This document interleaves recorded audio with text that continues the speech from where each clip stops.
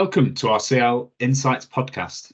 I'm Paddy Tarbuck. I'm the Innovation Manager for Sustainability, and I'm pleased to bring you today a special podcast to launch our new Net Zero and Livestock report, which we've titled Bridging the Gap. The third publication in our Net Zero and Livestock series takes us through some of the new innovations in technology, services and management approaches that bridge the current emissions gap in the livestock sector. But before we dive into the new report, I think it's a great idea to show you how we got here and our journey into net zero at CL. I'm delighted to be joined by Mark Young, Innovation Specialist at CL, who has had the pleasure of being across all three of our net zero and livestock reports. So there's no one better to talk through our journey than Mark. Welcome, Mark. Thanks, Paddy. Maybe slightly over-egging the cake there, but for my sins, I have been involved in all those reports. So it's a good point as to how we got to the point we are now with this third report. The first report, which was about net zero and UK livestock, was basically benchmarks and looking at where the hotspots were for emissions in the various production systems for the different animal types that we farm. The following report in 2022, it looked at what farmers can do now. What are the different technologies, management strategies they can employ to minimize emissions? But both reports were aiming at the goal of a 64% reduction. We assumed that livestock agriculture, like the rest of agriculture, was going to aim for the same goal of 64% reduction in emissions by 2050. But the sobering conclusion was that we could only get 24 percentage points reduction with known technology. So 64% goal, 24% from known technology. And that left this gap of 40%.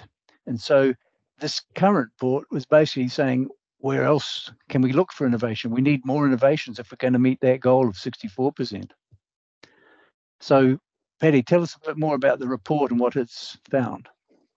Yeah, and of course, that 64% reduction being the UK's Climate Change Committee, 64% reduction by 2050 in agriculture and land use and forestry. So agriculture being a big part of that, but obviously, we've got to look at the land use element within that. And I think in previous net zero and livestock reports, as you highlighted, Mark, we looked at some of those emission sources from the different, sector by sector emission sources.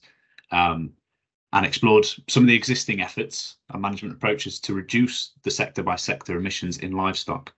Everything from grassland management in sheep farming to slurry management in pig production and everything in between. So I think the important thing at CL is we recognise that current modes in modern food production is contributing significantly to global emissions and environmental impact. But the critical piece here is that we firmly believe that agriculture has a huge opportunity to be part of the solution. And we're already seeing evidence of sustainable circular farming systems. And we know that rapid innovation is going to have a key role to play alongside widespread systems transformation.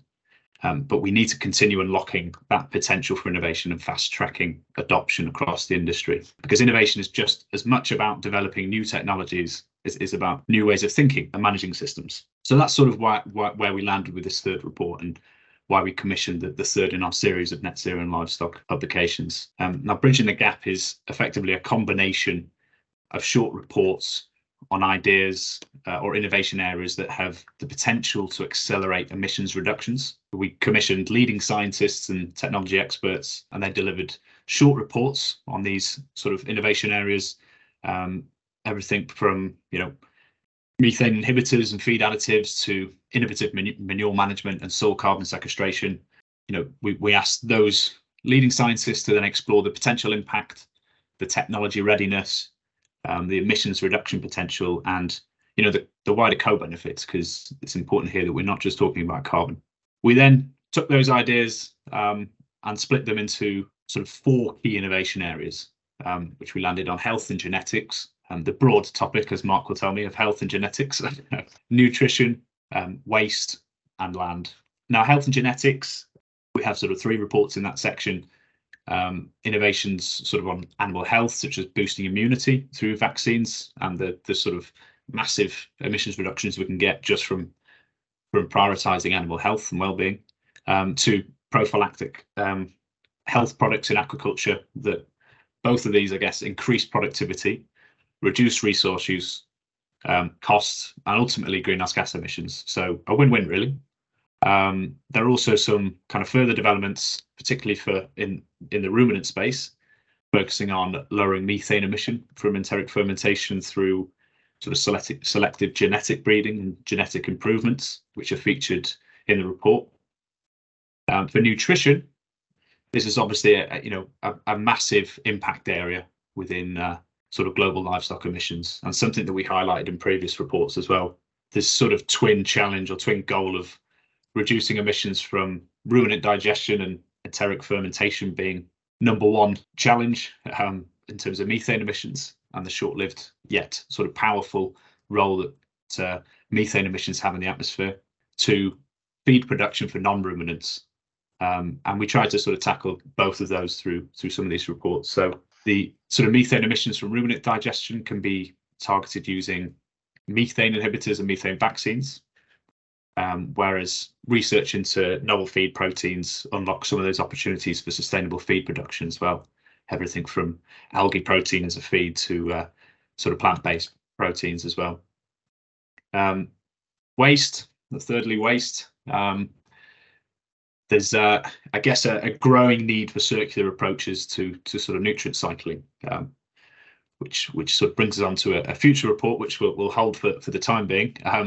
But circular approaches to waste management and nutrient cycling are increasing in sort of urgency and demand in the sector. So we looked at manure processing and effective management of manure, which sort of paves the way of circularity in the sector. And when we talk about sector, we're talking about livestock and aquaculture here, with sort of waste valorization being a sort of key action area and intervention area within aquaculture as well. So within sort of land-based systems, we're looking at innovations in terms of plasma treatment of slurry, which N2 Applied very kindly supported and sort of conducted the report there. Manure management from both solid form and liquid slurry is actually accountable for about 10% of total greenhouse gas emissions from livestock production. So effective kind of management approaches there are really key, and novel ways of dealing with manure management. And finally, I guess land, the sort of big elephant in the room, I guess, the sort of crucial role of soil health within climate mitigation. We know that getting to net zero is not going to be easy, and we know that the IPCC synthesis report this year has even highlighted that agriculture is one of those sectors that is difficult to decarbonize, characterized as a difficult to decarbonize sector. So it's going to rely on sequestering and or removing residual emissions from the atmosphere. And I guess that's where agriculture comes in, is because of the land use element within with agricultural systems. There's an opportunity there to actually recouple some of those benefits, some of which farmers are already doing. We're just not measuring it in a way that is sort of accountable at this point. So there's a big role for soil health and climate mitigation and soil carbon sequestration. So technologies to better enhance soil carbon, such as biochar, coupling that up with precision agriculture presents kind of opportunities to align strategies for both carbon dioxide removal efforts and the sort of overall productivity of those food systems as well. The key thing within that is we've put together a list of reports and ideas, but there is a bit more we can do, Mark, isn't there? Yes, there is. Thanks, Paddy. And it's obvious for what you're talking about here is there's information gaps that we need to fill to bridge this emissions gap. And that's very interesting. I think there's also, a section on looking at the extent to which regulation or other systems can promote or enhance innovation in the innovation space too. So it's not just about the biology and technology, it's also thinking about what we can do to help support the innovation effort, isn't it? You've covered a fairly wide range of things there, and perhaps someone will have an idea that we haven't covered in areas. thinking about the question of what more could we do, have we turned over every stone in this search and we've picked the best ones, or what? I think that yeah, the question in there is a good one. In you know, we can only cover as much as we can cover, and I think this is as much about sort of what innovation isn't there and isn't covered in the report as it is about the innovations that we have covered. And that's not to say that these innovations that we've covered in the report will play a major role in reducing widespread emissions. They have the potential for enormous impact, but it's almost a toolbox of solutions we're looking at. We know that each farming system is complex and dynamic and adaptable.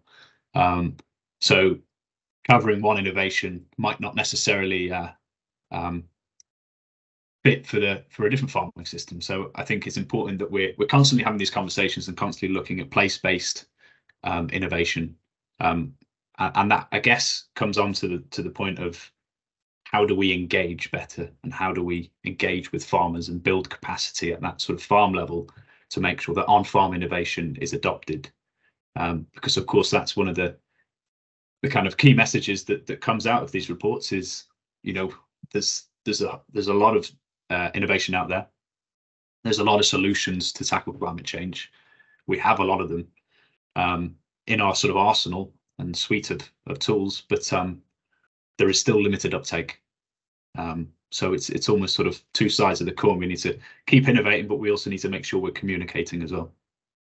Yes, and I think when it came down to choosing which of these topics to fund the reports on, you had more ideas than we had funding for. So it's not meant to be exhaustive, is it? Yeah. But what about people who have the view that, you know, we're very preoccupied with carbon? Why is everything about carbon? What sort of answer have you got for people who've got that concern?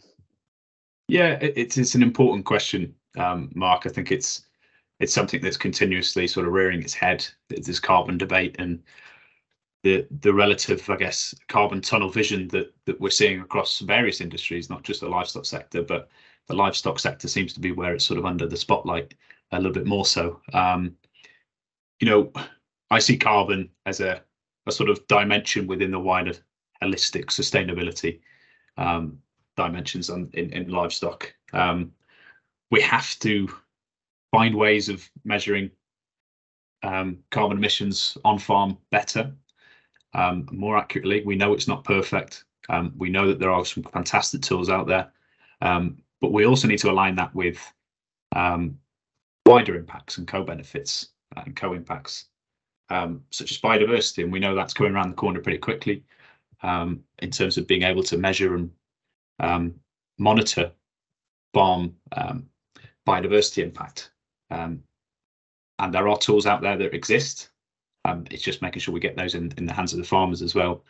Yeah, and I guess more importantly, on your question on have we covered everything, and I guess the short answer is no. And we probably weren't going to be able to in a sort of short report. But we know that we need to continue having those conversations, and we need to sort of keep pushing that forward. And within the CL network, we know that we can facilitate those conversations, and we know we can keep pushing that innovation forward. That's really helpful, Paddy. The report is what it is in terms of the topics that it's covered. Where do you think this sort of positions us in terms of what the report's going to actually do for us? So in summary, Paddy, what does the latest report, what position does this put us in? Yeah, so I guess in summary, this report is more about kind of enabling that pathway to net zero. It's what additional innovations exist that could get us to that point. And necessarily within that, you know, what are the barriers to uptake beyond this, in terms of we've sort of identified some of these key innovations, we've identified the knowledge gaps, the potential impact, some of these big ticket items that might be able to sort of deliver widespread emissions reductions, but are not necessarily all at a sort of market readiness level that we need them to be at. And it's sort of that signal of intent within innovation to policymakers, to change makers, to government, to investors on where they should be putting their support. And CL again is kind of perfectly positioned to sort of facilitate that. And it also puts the onus back on the innovators and entrepreneurs to tackle some of these challenges and work together with industry and government to sort of to bridge that gap. But I guess if we had sort of a few ticket items, Mark, for those innovators that might be listening and entrepreneurs, what are the sort of barriers that they are trying to navigate, and how can we best support them at CL? It's a very, very good point, because we want to oil the wheels of innovation too. We don't want it sort of using up extra energy just to turn because of the way regulations or knowledge of the funding mechanisms are. And so, yes, we welcome inquiries to how we can help with innovation to people. You mentioned a couple of times in your description of the report and some of the consequences about low rates of adoption, and that and market readiness, which you talked about, they're going to limit the impact. Yet the two original carbon reports we did in 2020 and 2022, they said we've got this gap, and that's assuming we have high uptake, which we don't have. So getting a high uptake of known technology is important or vital, and we also then be in a good position to help drive uptake in new technologies. It's not really the subject of this report, but the expectation is CL will be doing some work in that space in the future to talk about how we can help drive uptake. So in an essence, what can you tell the listeners about what they conclude about this report we've released? What's the take-home message, as it were? Yeah, thanks, Martin. It's a great point itself, and it's almost a call to action for all our CL members that are listening. It's that, I guess solutions exist. They're happening, and we know that innovation is progressing, and it's got us to a point where we're already seeing those emissions reductions. But we need to get it to that next stage, and we need to make sure that we're collaborating across sectors. We need to make sure that we're engaging with farmers, understanding their perceptions to risk, understanding their perceptions to adopt a new innovation, looking at the social science within this, which is obviously a key battle we know at CL in terms of knowledge transfer and knowledge exchange, and working with those key decision makers as well, and making sure we've got that enabling regulation and policy frameworks to allow innovations to flourish, really. I think that's a very important point, that it's not just the innovators. We need to be, it's sort of a triangle, isn't it, between innovation and funding and policy. And we need to be having everyone in the room talking together. So I think that's an excellent point to end on. But what does the listener do about getting hold of the report? Well, I'm glad you asked, Mark.